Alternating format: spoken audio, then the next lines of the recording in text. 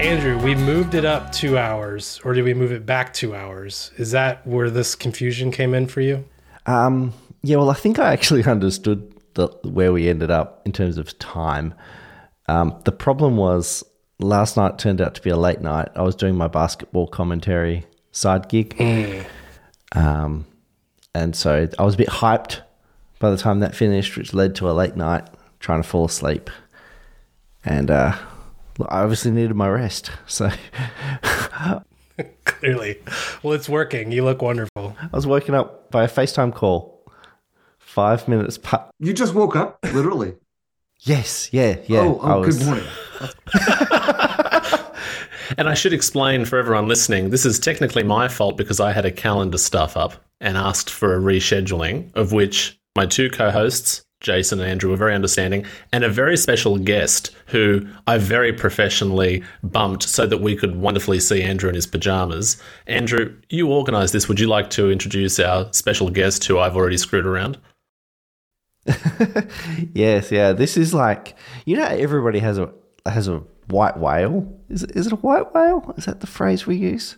It's sort of the person that you think, gosh, if I ever met that person, that would be a real feather in my cap, and an honor. This person joining us is that person for me. What we have here, Scott Hacker, who is I don't want to be presumptuous in my description, but he's the guy that he really introduced me and taught me about BOS, the operating system, and he did that through a book which had a red cover. It was really thick because this is back at pre digital book stuff, right? There it is. The Japanese edition, actually, is what you're looking at there. Well, I didn't. Well, we get. Yeah, I had the English version. I read it cover to cover, and it was kind of like one of those moments in life where your mind expands, and you think, wow, there's other stuff out there that's just incredible. So it's Scott Hacker, and then I followed his blog and website, and just thought, this guy's amazing. And he had a really good way of writing, and it was just one of those people that always stayed with me. And I know he got into photography and that kind of stuff. And then as I grew, I sort of lost the digital connection with the man. But since this podcast has come along, we had the opportunity to talk about computer systems and operating systems. BOS comes up from time to time. And I thought, wouldn't it be an amazing opportunity to get Scott as a guest on our show? Like that'll happen. Maybe not after this session anyway. We'll see. We're lucky for once. But now I don't want to go on and on and on. I should let the man speak for himself. But it's truly an honor for me. I don't know about you guys, but it's an honor for me to be looking through a Zoom window at the author of that amazing red book, Scott Hacker. Thank you very much for joining us on Hemispheric Views. I'm so happy to be here, and I'm just flattered and flattened and floored by that introduction. I mean, back in the late 90s when I was involved in the BOS community, I was kind of used to being somewhat recognized, but that just went away immediately as soon as the whole B enterprise tanked and I went back to normal life. And learning from you that I'm a white whale to someone, it just makes you wonder, like, how many lurking whales are out there anyway. But anyway, yeah, it's fun. It's really fun to be here, and I've been listening to the podcast for the past few weeks and really enjoying the heck out of it. Oh, that's awesome! Thank you so much.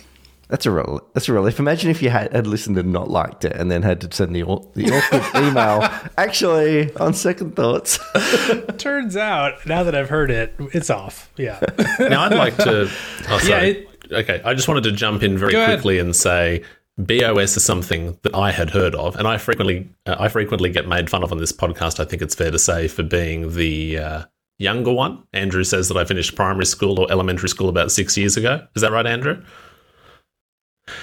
If that. Like, you're very much the it's baby great. of our group. Thank you. And we Thank love you so you much. for But it. it's not about me. I just thought it would be interesting to very quickly get a summary or a rundown of what B was all about from Scott to kind of contextualize this, because I had heard of the name. I'd been kind of generally familiar, but I thought I should do some actual research before we jump on, because I didn't have that tactile, usage experience. I wasn't there to really kind of have a go at it. So, Scott, can you give us maybe some context for what that was and why Andrew was so inspired by the system? Yeah, absolutely. So late 90s, we were on Windows, NT 3 point whatever and Mac OS 9. And, these operating systems had accreted and accumulated gunk over the course of a couple of decades, as software does, and had just become bloated and tangled. And it was really hard to sort of reveal what CPUs of that time were even capable of, because the operating systems were so, just chewing gum and baling wire. So Jean-Louis Gasset, who was the head of research and development at Apple at the time, realized the only way clear was to start fresh. He's like, we just need to build an operating system from the ground up to take advantage of today's CPUs, and it's unencumbered by backwards compatibility and all of that. So he split out of Apple and assembled this team, and this is, a Silicon Valley heyday, and there's lots of venture capital and, lots of good engineers. And they decided to create an operating system that had, protected memory, preemptive multitasking, a database like file system, which was just like mind-blowing at the time that you could treat your file system like a database. We did some really cool things with that. And, had GNU underpinnings, a Unix interface, and they just started from scratch. And, what they created running on the hardware of the day was so fast and so flexible that people like Andy Grove, who was the CEO of Intel at the time, when he first saw it, we saw 12 video windows and checking your email and recording, an audio file in the background and rendering OpenGL animations all at the same time. He said, I had no idea my hardware was capable of this kind of performance. It was just unlocked for the first time. And we were so excited. And, we felt like we were going to take over the world because everybody who tried it was just thrilled. And, eventually it started, there was the B-Box. So they created their own piece of hardware, their own computer called the B-Box. It was a vertical tower. It had 2 CPU activity indicators that bounced up and down as LEDs on the front. It was so geeky, and it was so cool. It was so cool. But that was a really expensive enterprise. Eventually they decided, no, we're just going to do the software. We'll run it on Intel hardware. And at that point, Compaq, Hitachi, and Dell, Compaq, Hitachi, I think it was Dell, realized that this was a way to differentiate themselves in the market. And they're like, if we could get onto the shelves at CompUSA selling this instead of Windows, we'll actually look different than the other beige boxes. They got very excited. So I'm really short-circuiting history here, because I'm going to go right from the beginning to the end. This is over the course of about a 6-year period. And what ended up happening as those contracts started to be formed was that Microsoft caught wind of it. So Microsoft is mass licensing Windows to all these big computer manufacturers, and they're getting a big bulk discount. It turns out that paragraph 329, clause 11 on page 79 of the Microsoft contract agreements have what's called the bootloader agreement that says, thou shalt boot no other operating system but Microsoft Windows on the computers thou sells. And if you violate the terms of the contract, they were going to lose their bulk discounts, and they couldn't afford to lose their volume discounts, and they all backed out. So that was one challenge, because without that, the only way to get BOS onto people's computers was geeks who were comfortable with partitioning their own. You know how to use Grub and partition your hard drive, and you're not afraid of this stuff. That was one challenge, and then the other huge challenge that they faced was drivers. So Apple and Microsoft don't write most of the drivers for the hardware out there. The printer makers and the scanner makers and the camera makers write it for them and say, here, Apple, here's a driver for our stuff. You can include it in the operating system. And in the Linux world, you have people, hacking this stuff together, and that probably could have been leveraged. But you get this computer that's capable of amazing performance, and it supports exactly 3 printers and 1 camera. And, that was a real challenge trying to get the whole driver ecosystem boot started. For me, my course of evolution through it was I had been working at ZDNet. I'll come back and talk about that because there's some cool stories there too. And my boss was old friends with Jean-Louis Gasset. And he heard about the B-Box. He said, send us one, we'll review it. And it landed in his office. I said, what is that? And he said, oh, it's this, an interesting new computer. Do you want to review it? And I said, yeah. So I fell, head over heels, and I started writing articles for ZDNet. And then Byte magazine caught wind, and they started contracting me to write a monthly column for Byte. And I was doing that. And then eventually I got a book offer from Peach Pit Press. They said, do you want to write the BOS Bible? And I was, young and just getting my career started. And, I jumped at the opportunity. I had to quit Ziff Davis to do that. And I spent a year of my life writing that book. And it did surprisingly well, considering the small number of BOS users who are out there. And, that was going on. And then the editors of the Linux Journal decided this is really taking off, and they wanted to start the BOS Journal. And they contacted me and said, do you want to be the editor in chief? I'm like, are you kidding me? Sure, yes. And so I had just signed on to do that. And it was only a month later when the bootloader agreement stuff went down. B was running out of venture capital, and basically the market tanked out from under them. And, it was all over, and they canceled the BOS Journal. And I went back to being a normal schlub working in a cubicle like all the other tech workers. You mentioned Jean-Louis Gasset obviously has the connection to Apple as well, and he's still a blogger that I read. I still subscribe to his RSS feed, his weekly note that he writes, a Monday note. I can't remember the name of but that's still a great website to read if anybody's interested in him. And also Compaq. Ooh. Tiny fact I've never shared with the Hemispheric Views audience, I don't think.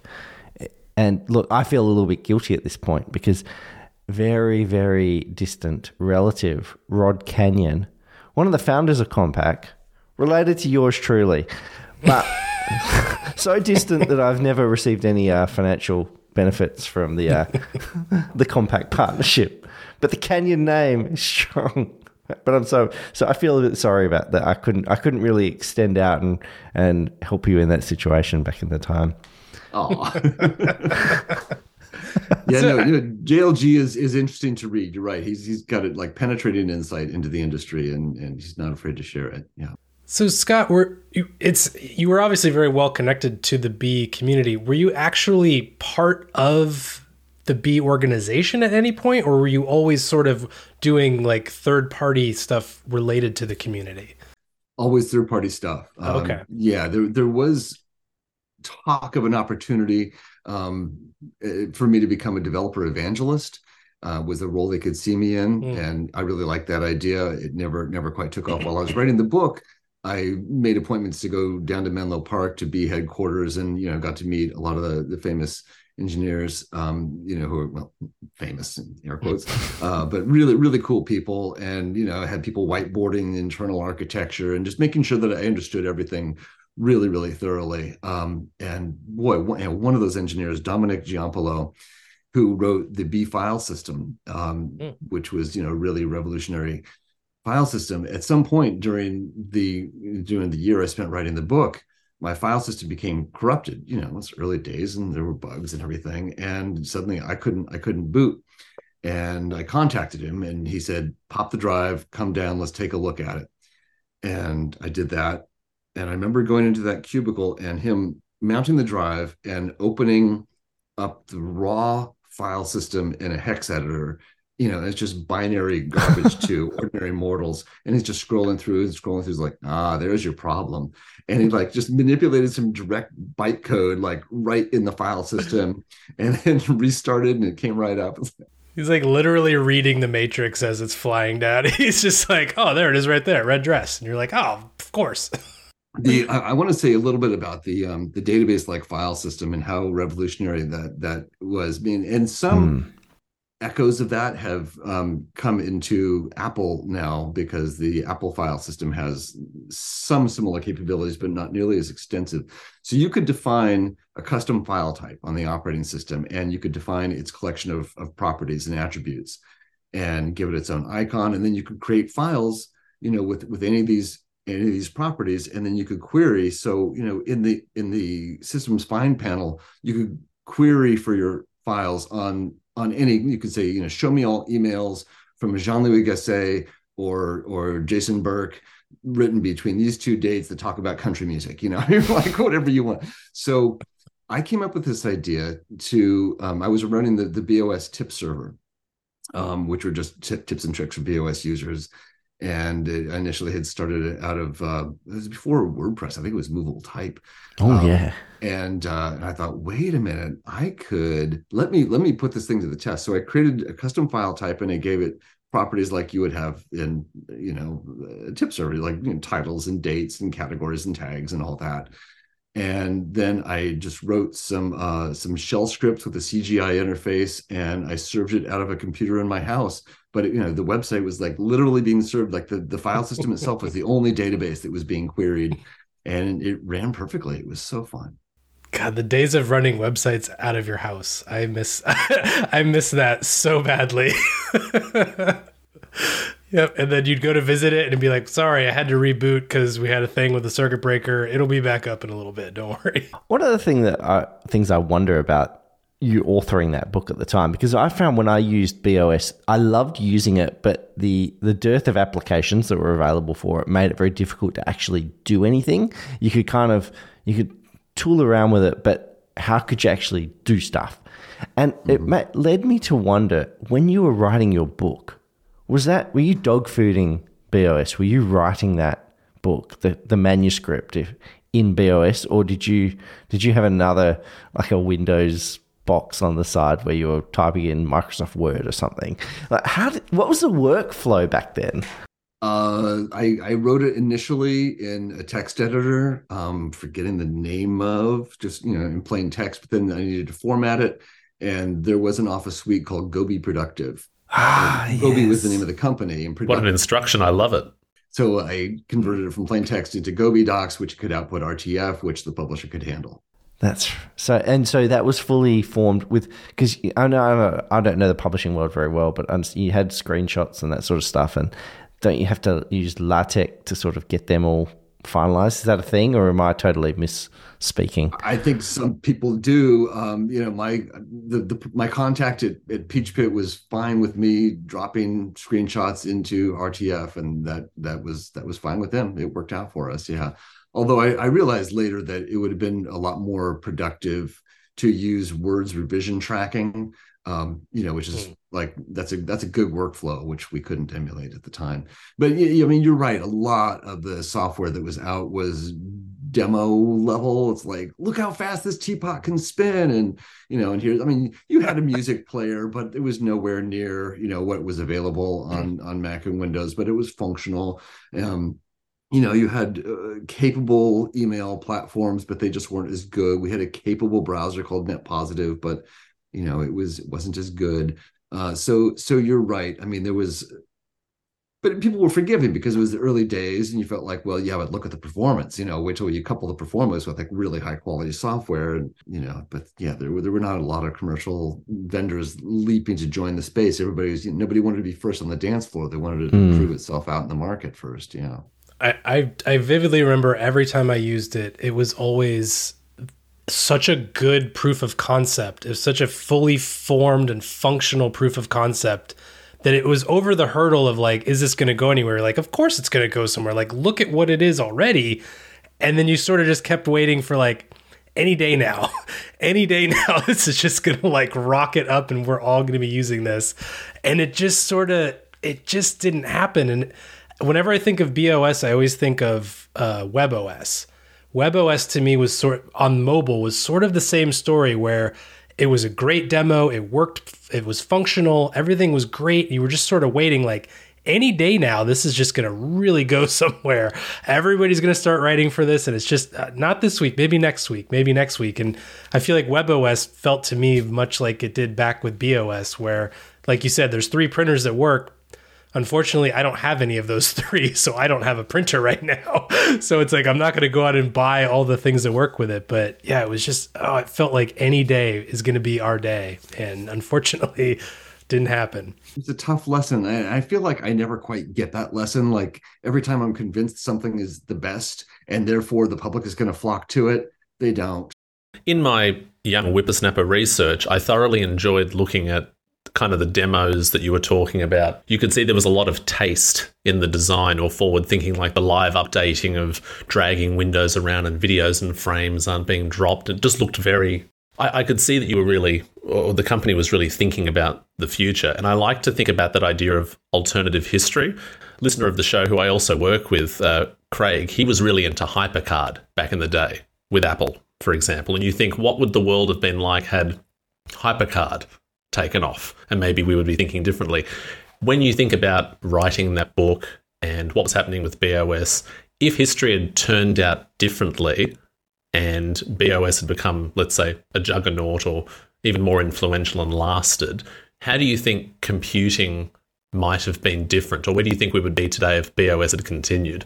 Oh, that's a great question, because there's an important piece that I left out of that arc, which is when Apple was transitioning out of Mac OS 9 to Mac OS 10, they were looking for the underpinnings for it, and they were kind of trying to decide between Next Step and BOS. I mean, it was on the table, and I don't have insight into why they made the decision that they did, but I think that if they had made that decision, clearly the future of BOS actually would have been the replacement for Mac OS. Assuming that didn't happen and BOS continued on its own trajectory, what would be different?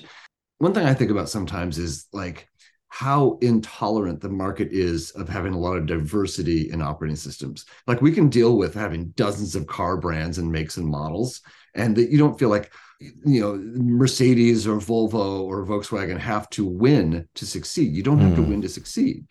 There's room enough for everybody. But when it comes to operating systems, people are like, it's like Apple versus Windows, and that's all there is to it. And, so-and-so is going to win and the other's going to lose. And it's like, it doesn't have to be that simple.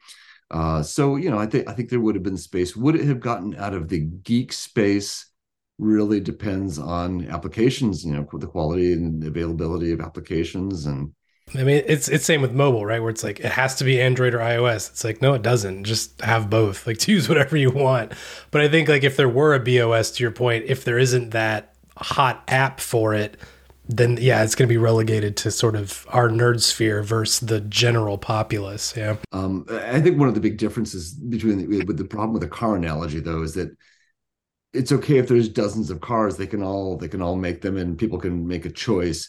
But for an operating system to succeed, you have to have hundreds or thousands of developers on board on working on your platform, and each developer can only spread themselves so thin. Like a developer can't afford to spend time working on apps for 12 different operating systems.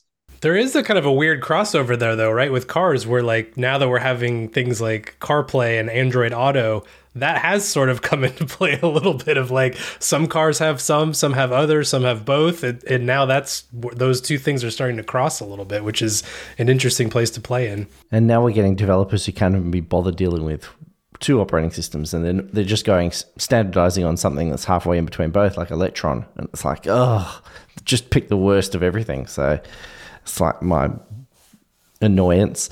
But I feel like I'm kind of perennially backing the losing operating system. So I liked Amigas back in the day. That was my operating system of choice. Then the BOS, and finally I landed. I thought I used Windows for a while, and then like, all right, I'm gonna move to Apple, and then quite right when they're kind of in their suffering days, and everybody's looking at you going, why are you liking Apple? That's a bit embarrassing, isn't it? But Scott, it sort of leads me to question, so you had your BOS period. What have you been using for the last 20 years? What's your tech? I went right to the Mac from there. Okay. Yeah. So I was Windows before BOS, and I never went back, after that point. So I've been on the Mac train ever since. And, so after the whole BOS thing, I landed at the only logical place for me to be, which is a company called Atomation that made a state-of-the-art video editor for BOS called Personal Studio. And they were right here in Oakland, and so I could, they started just making BOS software. Then they forked it to Windows, so there was a Windows port of that, and I worked there for a couple of years before an opportunity opened up at UC Berkeley, and I went and became what we called at the time a webmaster. There's a comedy series in Australia where they still actively use that term, ironically. So whenever I hear webmaster, I always think of sort of a kung fu look. So I'm imagining, your beard, did you have it quite long and sort of just, you were the wise webmaster wandering around saying...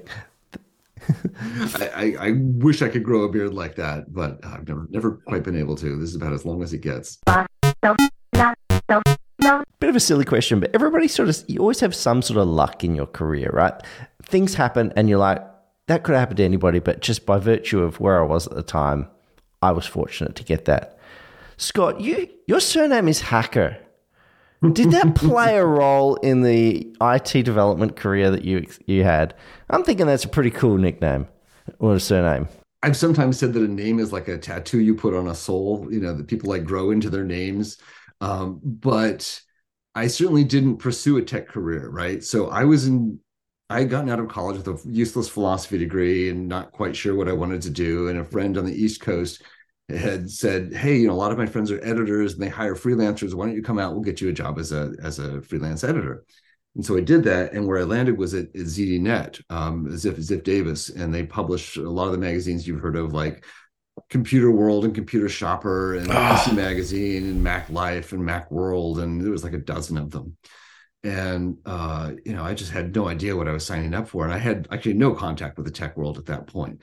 But the very first job I got, I'm so happy for this, that I started on DOS, right, on the command line before I had a Windows machine. I was on a 386 with a scanner attached to it. And every day I would come and there'd be a stack of Ziff Davis magazines. And my job was to leaf through them, find interesting articles, scan them, perform optical character recognition, which was really bad in the day because all the zeros and O's would be mixed up and the S's and fives, and have to go through and manually fix the scanned text and pick the most interesting articles. And then this is pre-web, so this is like 1991.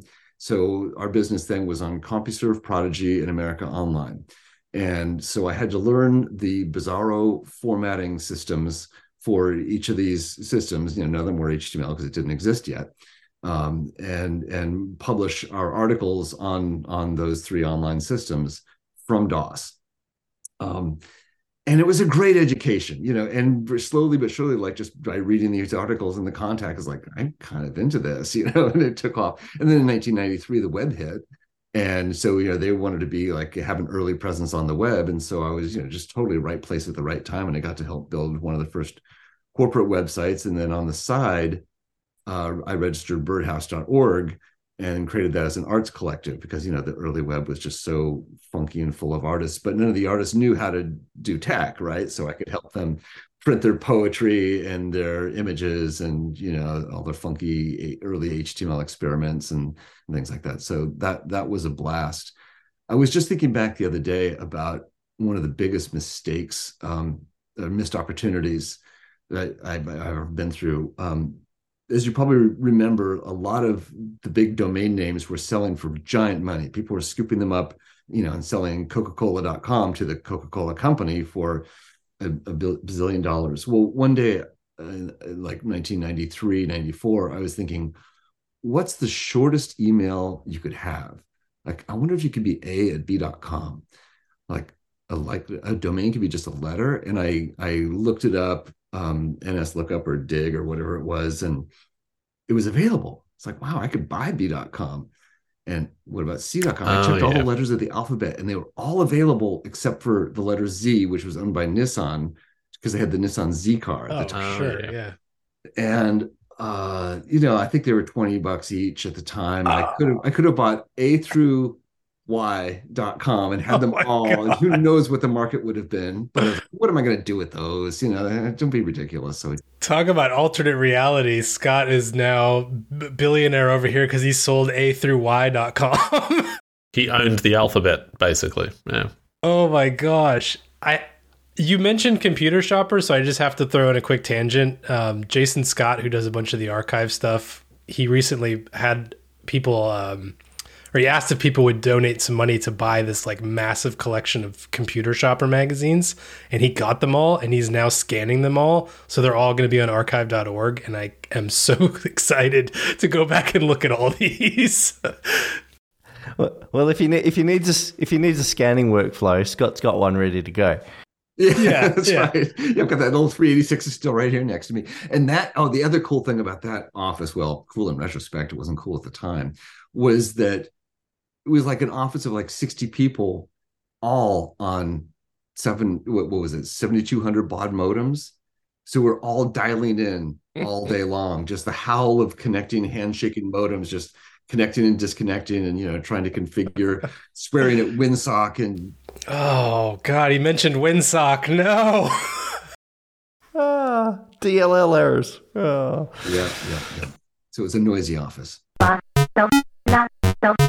So we talked about magazines, we talked about computer books. I feel like there's a lot of people that probably listen to the show, they're like, what the hell are you talking? Why would there be a book about a computer? Like, I think that's probably probably a valid question. So I think just thinking through, I think we're familiar with, having computer books, having shelves of these giant thick books.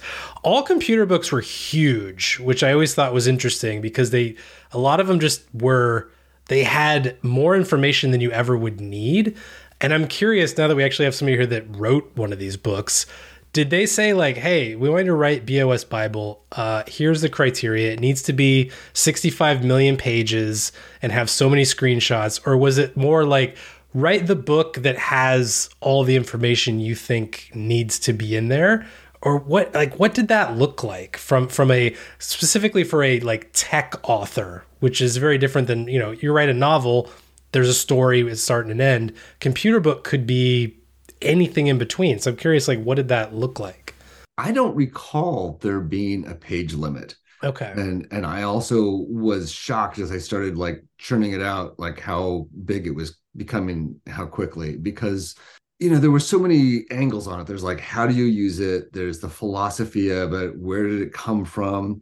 Where is it going? How do you do this? How do you do that? Do you want to address it like tips and tricks, or like just like a strict reference manual, or like here's exciting things you can do? And we kind of did it all in that book. And it turns out, well, jumping ahead possibly, I later wrote a book about MP3s for O'Reilly. Right, which was also, I think it was like 400 pages. And somebody's like, how do you write 400 pages about an MP3?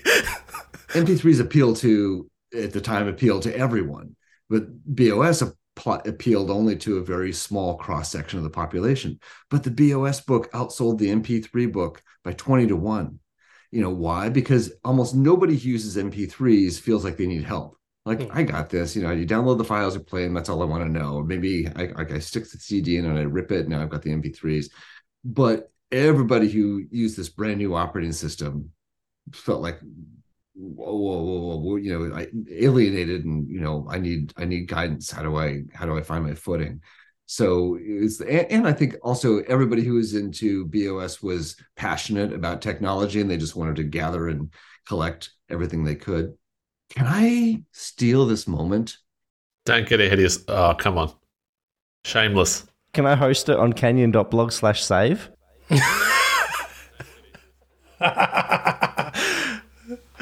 Pitch away.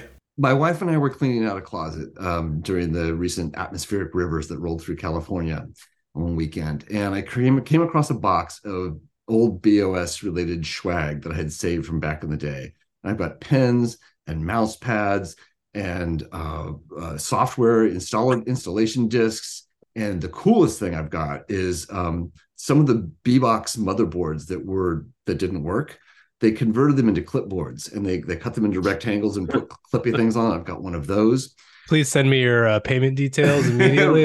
Right? See, this is exciting. And I thought, wow, I mean, I kind of want to keep this forever, but like it's been sitting in a closet for all this time doing nothing. I've really got nothing to do with this. And I was in contact with another person who worked at B, and he also had a box of swag. And we thought, you know what, let's have an auction and donate the proceeds to charity. So he sent me a box of his swag. Oh, t-shirts. Did I mention t-shirts? I got t-shirts. And I'm going to reach out to some other BOS people and engineers and try to pool it and just try to come up with a big old charity donation. And, I'm not ready to announce this because I haven't gathered the materials, but this is the idea and we're going to do this. I can tell right now that Jason is thinking, how do I come up with the Burke Foundation really quickly to somehow get some motherboards or revenue here? What's going on? If I still used a checkbook, my checkbook would be ready. Look at me. I'm still wearing a pajama shirt with Bluey on it. I need a new shirt. I've got one for you, Andrew. Oh my gosh. Unfortunately, I think there's some moth holes in it. I'm sad to say, but it was a very. That won't bother him. That's true. It was a T-shirt that I think was only for B developers, and it's of Jean-Louis Gasset's head on top of like a Greek figure in a toga, and he's like holding forth on top of some podium, and there's some caption like, "Can this email just be a meeting, please?" or something like that. Oh my, that poster would sell like nobody's business. Oh my gosh, that's ridiculous. Well, yeah, absolutely. Definitely let us know when you get that going, because I would love to shout from the rooftops. Well, actually, no. Do I want to shout from the rooftops? I don't know if I want competition, but it is for charity. So, all right, I'll shout from the rooftops. It's worth it. If it's set up well after this episode, and we can always put it back in the show notes or do a little share on Mastodon or add it to our blog, definitely for charity. Yeah. Yeah, absolutely. For sure. Absolutely. That sounds awesome. Okay. Whew. Oh, I'm so excited now. Wow, we got a scoop. Scott, so I guess over the last 20 odd years, 25, I don't know how long it's been. It's been a long time, probably before Martin was born. I'm older than that, by the way. BOS probably hasn't been a great revenue stream for you.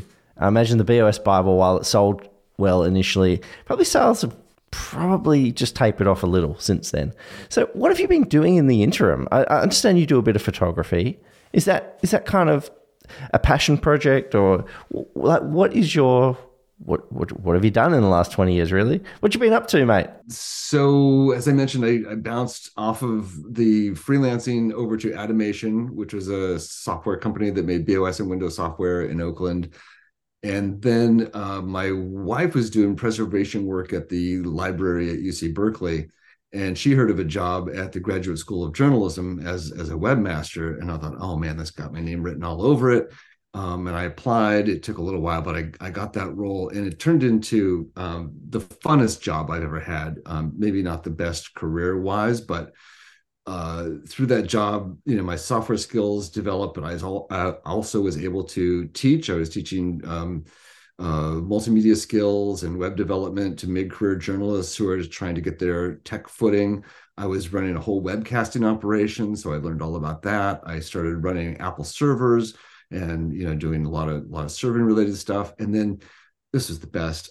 These mid-career journalists who had come through from multimedia training, we come up with story ideas and we go to interesting places and people in the Bay Area, and I go out with them and help them with their cameras and their gear and everything, and just got to go have adventures. The people that, the journalists who worked as professors there were just fascinating people. They'd really, really been in the trenches. I mean, some of the stories I heard, well, I'll give you one anecdote. There was a professor I saw walk into his class, and there were students walking behind him carrying a futon. And when he got to his class, the students laid the futon and the teacher laid down on it and started teaching. And I was like, what is going on here? And I said, oh, haven't you heard? He was one of the journalists in Tiananmen Square when the Chinese government rolled through with tanks on the people, and he raised a camera to record it, and the Chinese police beat him to within an inch of his life, broke his back in 24 places, and he can't stand for more than a few minutes. Wow.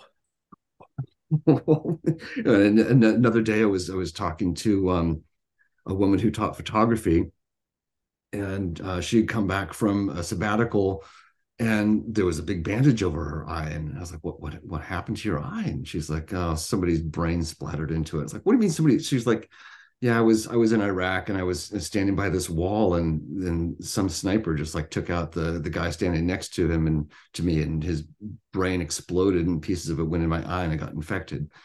It's like, I don't meet people like that in my job now, but just really intense, awesome people. but had a really good time there. But the problem with that role for me as a professional was they wanted one WordPress site after the next. So I was managing like 40. Every time a class was going to go out on some special project, like, can you stand up a WordPress site for us? And I had learned some Python and Django there to build the internal intranet and the public-facing website. But even that was pretty simple, software-wise, basically basic content management stuff. And I got tired of WordPress, and I started to realize it's like software developers outside of my sphere of one, they had things like planning meetings and code review and unit tests and like all these things that I wasn't learning. I just had nobody to bounce anything off. It was somebody would come by my desk and say, can you put this badge on the website, please? And then it would happen. And that's like, that was software development to me. So I realized that I had to get out of there if I wanted to grow. So I then took an opportunity with the Central Campus Department, Educational Technology Services, and they were working in Rails and Angular, which was pretty overwhelming at first, but I started to get a sense of like agile teams and all that. And then from there, I bounced out to the Center for Investigative Reporting in Oakland, doing pure Python Django, which I had basically fallen in love with by this point. And then the California College of Arts. And the only reason I left California College of Arts was, as I was mentioning to Jason before we started, that the commute home was like an hour a day getting out of San Francisco. And then I was contacted by Energy Solutions in Oakland, that is a carbon footprint reduction consultancy, not just software house at all. I have people working on policy and ratings and helping set building codes and rebates for energy efficient equipment, insulation, solar, electric vehicle stuff, everything you can think of that touches carbon, and some big utility or company needs a hand with it, they hire us. So we're almost 500 people now. We're really growing fast. But they were a pure Python Django shop, and they were doing really deep software. So I was like, I can have an environmental impact, get rid of this commute, have much more flexible work from home hours. So I started there 6 years ago, and I'm still doing it full time from home. Haven't looked back. It does sound like you found a way to combine your philosophy sort of background degree into a computing. Yeah, I wouldn't call it useless. I reckon it was probably incredibly useful in researching and writing a book, so you shouldn't be so modest. I think that's true. Yeah, I mean, very few philosophy graduates end up working in the field of philosophy, but it's brain training that's applicable to all sorts of things. And in fact, I feel like I meet a lot of software developers with philosophy backgrounds. It's not uncommon. Yeah. So is it fair to say maybe you were seated at the intersection of technology and the liberal arts? It would be perfectly fair to say that. Perfect. Oh, you were also asking about photography. So, I had it in my background. My dad was a semi-professional photographer, back in the day, and he was developing film for MGM and doing some studio work. And my wife has an MFA in fine art photography, and she was really the photographer in the family. And I was always a casual point and shoot type, photographer. And then a friend had encouraged me to get a Fujifilm X100F. He's like, you should take what you're doing with the iPhone and translate it into a real camera. And I just didn't have time to put into like learning. I didn't realize how much of a learning curve there would be to really master it. And then the pandemic hit, and I found myself like with a little extra time that I was saving off of commutes and things like that, and feeling like also that I needed a creative outlet. That my life had just become like all software. And so I sat down and took an online class and really started to master the exposure triangle and everything there was that I could possibly learn about photography. And I started getting out. I already was doing a lot of hiking and cycling and taking the camera with me and adventuring through the suddenly empty streets of the Bay Area and sort of getting the ghostly downtowns and things like that. and I just started getting more and more into it. Just watching like photography videos nonstop on my lunch hour, and just taking in everything I could. And I also had a friend, a photographer in the area named Ward Ruth, who is just a master landscape photographer, who kind of took me under his wing and just gave me little tips and tricks that I accumulated into my workflow. This actually also segues into the J School work, because I had participated in some of the photography workshops led by the professors there, and they were encouraging doing photo a day projects. So 2011, 14, and 17, I had done photo a day, and that had really sort of trained my eye to sort of just always be on the lookout. But then I sort of adopted the mantra of like never leave the house without a camera, and taking every opportunity. And I didn't really glom onto any particular genre. I was doing street and landscape and people and macro and just whatever I came across at the time. And so now I'm posting 2 images per day, sometimes 3, to Flickr, Glass, Vero, Instagram, and 1 a day to Mastodon, and sometimes Facebook. Wow. So I just have this workflow. Actually, it's really easy. It's all about the share sheet, baby. It's about Lightroom Cloud. So I edit on the desktop in Lightroom. It translates into Lightroom Cloud on mobile, and then from the iPad, just using that share sheet, get the Instagram post ready with all the hashtags, and then you can copy that into Vero. The hashtags translate. Glass doesn't take hashtags, so I just whack those out and pick one of their categories. And there's this magical thing on the Flickr share sheet that I discovered by accident, because Flickr has hashtag objects, not strings that you think you have to type in. But if you paste hashtags into the description and then you tap out of the description field, like into the title field, it detects the change on Blur. It converts all the hashtag strings into hashtag objects down below. So those come in automatically. You're such a nerd, Scott. I'm such a nerd. So I can post to all 4 platforms in 10 minutes flat. It's actually really quick. Yeah. I love everything you said about wanting to publish a diversity or variety of stuff, whether it's the platforms or also the genres, because I know I've been bringing photography up a little bit more in recent episodes, and I apologize to listeners if it has been a bit of a photo podcast. But now we have the license to do it with our special guest, which is great. I love that you're aiming for a variety, because I know whenever I've seen, photographers' blogs or YouTube channels or even stuff sometimes that people mention on a network like Glass, it's always find your theme, find your genre. But personally, like, I relate to what you're saying, where it's, if you see something interesting or you want to try a different style or black and white or macro or whatever, just go for it, because it's the practice of doing all of those things. And I had been photographing for years just purely as a hobby, and then one day some helpful salesperson said, it sounds like you need a micro four thirds camera, you need to go smaller. And I completely rediscovered my passion for it with a new system. So how much is Fuji kind of like a part of your photographic identity now? Is it what they make that really ignited it for you, the same way that I had with the brand that I use? It's the only proper camera system that I've owned. And so, cool. I don't have the perspective to say, well, I can't say I wouldn't enjoy working on Sony or Nikon or Canon or whatever. But what I do know is that, I read a lot, and I keep seeing people say the same thing, that using like a Sony is like using a computer. It's like very digital experience. It's a lot of digging through menus for things, and everything's kind of very clinical.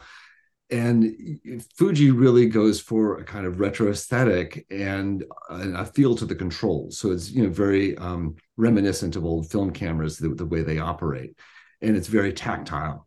And so people just say they enjoy using this. So I don't think you can make a rational critique at this point about who makes the best quality images, because everybody makes great quality images. The question is, what's the workflow, and how does it feel in your hands, and how can you develop a relationship with the tool, or have the tool disappear? But the XT line of Fuji's especially has something that I just love, which is the ISO dial on the left, the aperture ring on the lens where God intended it, not some sub menu or a little wheelie device. and the shutter speed dial on the top right. And so it's the exposure triangle, quite literal and manifest in your hands. You don't need to look, you don't need to dig. It's just always there. And, that makes manual photography a lot more enjoyable to me. The other thing about Fuji is that they have a history of making all these famous films like Provia and Acros, and they have a chrome one, they have Velvia, and they have simulated these looks and baked them into all of their cameras. So when you bring them into Lightroom, the profile that you selected in the camera, the look is already there associated with the raw, but you can change your mind. You can toggle to another one. That means you can shoot in black and white, Acros mode, if you like to compose in black and white, change your mind and go to color. You're not colorizing, it's just raw data, right? You're just applying a different profile. So all those they're all beautiful, right? I mean, they're just great film looks that are built in. And I feel like there's a different characteristic look to Fuji images that's hard to put your finger on, but they really get color science right. But, I feel like, Sony and Nikon users would dispute that and say they like their look better, and that's cool. I remember years ago when I was into photography, I'm not anymore. I sort of gave that hobby away, but I remember being obsessed with the Velvia look and using in Lightroom, just constantly trying to find the best Velvia preset. And basically all my photos just looking like that. Oh, Jason's holding something up. What do we have there? X Pro 3. It's hard to describe a Fuji look.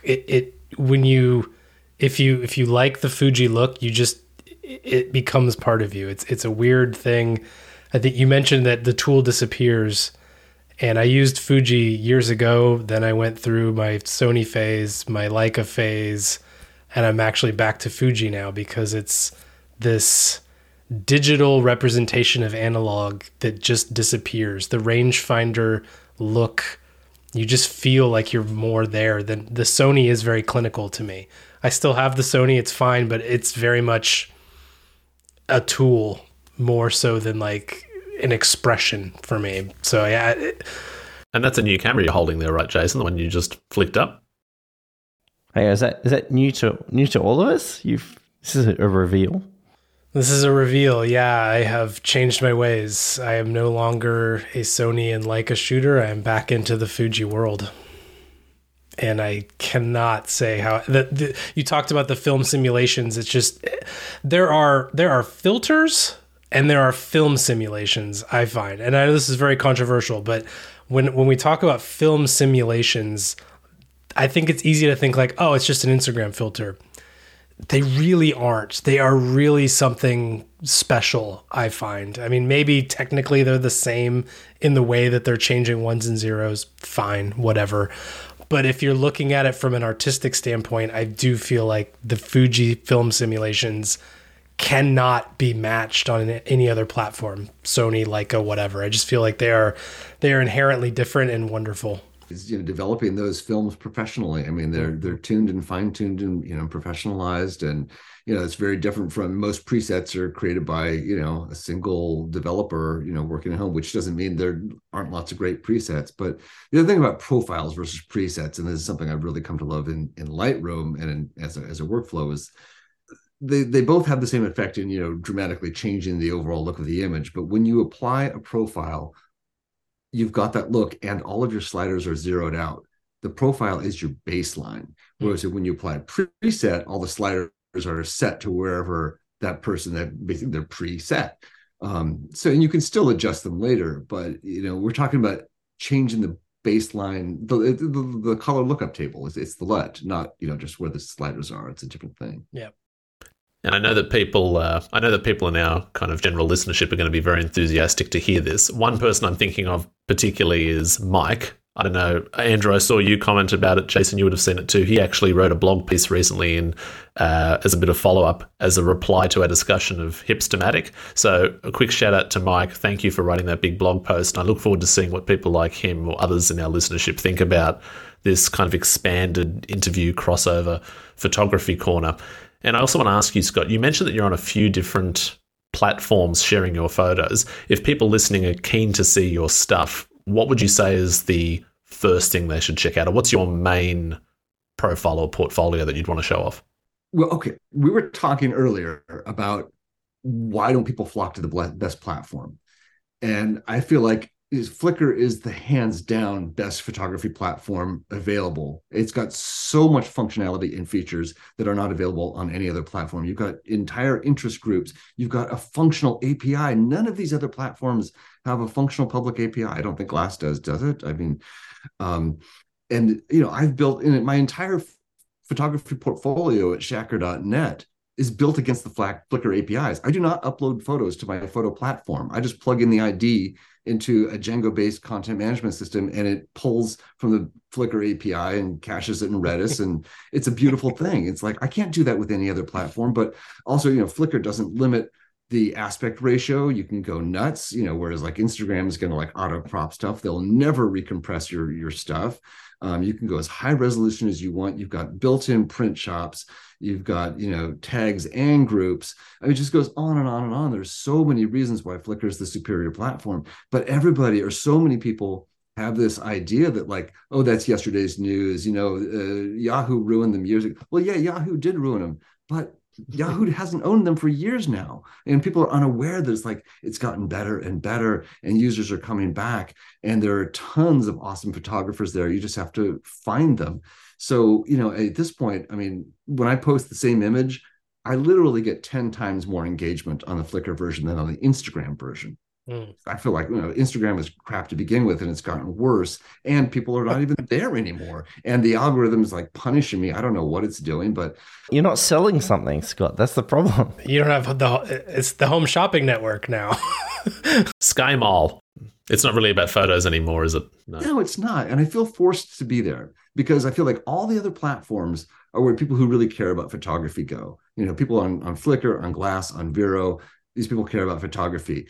But I also want to reach my nieces and, my old friends from high school and everything. And they're just going to stay on Instagram. They just are. So, if you want to reach both audiences, you have to post in both places. So anyway, long story short is I feel like Flickr is the best platform. I have a lot of love for it. But all that said, Glass is just rocking it. What they're creating it's just beautiful. And it's so thoughtful, and listening to their new podcast recently, in hearing Tom Watson talk about the philosophy of creating Glass and how they're consciously anti-toxic, and their awareness of how toxic most social media is. I mean, Glass launched, there was no like button, like for the first 6 months or something, because they wanted to get people talking, and it's really working. And I'm seeing more thoughtful comments on my photos on Glass than anywhere else. And then recently, maybe I should have done this to begin with, I discovered, it's not just an app. They've got a beautiful website too at glass.photo. Yeah. And it's now my favorite photography website. And then I just tried some intuitive shortcut keys. Well, let's see. A is for appreciation. A sends an appreciation. And it's just and of course it's way easier to type on a keyboard. So I'd be torn between Flickr and Glass. What they have in common is no ads and no algorithms. And that's true of Mastodon too. And that's kind of my new mantra. It's like, I just want to get away from ads and algorithms. Scott, I've been following you on Flickr for some time, and I'm just now scrolling again through your portfolio, and it's incredible. There's photos you take are magnificent. So congratulations, because I sort of heard, sometimes you get lost in the feed, they pop up, but it's just another photo in a feed and you don't attribute it to the person. And just looking at your portfolio now as just you, and I just scroll my mouse, and it is amazing some of the stuff you're doing. So definitely worth a follow. And I keep paying my Flickr subscription. I hardly post photos to it anymore, but I keep paying them just because I admire the service. But it's a good point, though, because Flickr is obviously your profile, your albums, an extensive collection, whereas Glass kind of scratches that itch for a more thoughtful Instagram. It can just be that one photo each day. It doesn't have to be the pressure of the whole album. So it sounds like a nice balance. Yeah, I love Glass too, but I do think it makes sense to have both. I have SmugMug, which they own Flickr, so there's a little bit of, I'm still finding a little bit of weirdness between the two offerings, where they're very much becoming sort of the same offering, but it's becoming less clear why you would have one versus the other. The only reason I have SmugMug at this point is just so I can make it look exactly how I want.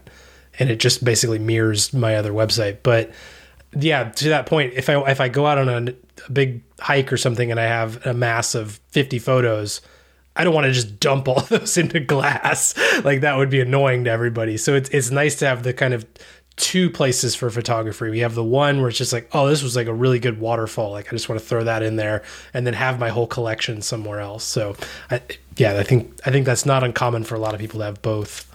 Understanding what dumping was and what it was doing to the service is the key to understanding the transition out of Yahoo ownership of Flickr into SmugMug. So Yahoo was actively encouraging, like, use us as your backup service. We can auto upload all of your stuff. And what does that do to everyone's feed? It just fills it with noise and unthoughtful garbage, right? Yeah. And SmugMug came along and said, not only is this ridiculously expensive, but it's ruining the experience for everyone. So now they've really tried to actively discourage dumping and encourage you to, just your best things, just a few a day. And that's why it's getting so much better. SmugMug they've been great forever. I remember when they first started, when I was in the Bay Area back then, and I was part of their kind of, what did they call it? SmugMug. It was the SmugMug user group. So I don't know, they had some cute name for it. SmugMug Hug? Maybe, I forget now, but like we would go to like the SmugMug headquarters and we would have, events and we would talk about photography, and it felt very, if Glass were back then, it felt like that, where it was built by photographers, like they were photographers first, SaaS companies second. Like that was secondary to the photography. And if it didn't make sense from a photography standpoint, they weren't going to do it. And it was a family thing and it was really great. And I think they've continued that quite well. And they've shown that, we want to take Flickr because we want it to be good about photography and we want to protect what Flickr is today in terms of photography. So I give them a big kudos for I don't want to say saving Flickr, but just keeping it from being, it didn't get bought by AT&T, that kind of thing, right? like a Yahoo or Verizon or any other crap that has gone on in the past. So I think we're fortunate and very lucky that Flickr.com still works and still loads, because I think in a not too alternate universe, it could have just gone the way of many other websites that we love. And it's also respecting the integrity of a long archive, people's effort in photos and an active part of the web, which is more than can be said for a certain tech behemoth's treatment of a photographic review site, but that has been covered elsewhere extensively already. Hey, there's a question I've been wanting to ask you since I've been listening to the podcast. That theme music is so wonderful, and it feels like it should be the soundtrack for my life. It's like I was doing that. Like who is that? Where can I find more of that awesome theme music? That is such a good question, and kind of a funny story. So we started this podcast. Was it 3 years ago now? I think September 2020 is what's in my head. Something like that, roughly 3 years ago. So what do you have to do when you create a podcast? Well, you need people to talk a bunch of about stuff. Okay, we got that. That's clear. 3 white guys. That's easy. Yeah. Easy. We need a website. Okay, that's a dime a dozen. We couldn't get B.com, but we got, one that's a little bit longer. And then, of course, you need the theme music. Well, none of us are musicians. None of us create music. So then it was go on the web, find somebody that can make you music. So I think we found maybe 3 or 4 different ones to begin with. Some of them were like, they're okay. And then this one was the outlier of like, it kind of sounds ridiculous. It doesn't really make sense. Are people going to immediately delete the episode as soon as this starts? We're not really sure, but we're like, you know what? Screw it. This is a weird thing we're doing. Let's just go crazy with it. So we ended up with this guy's music. He's actually, if I'm remembering correctly, he's actually in the Bay Area as well.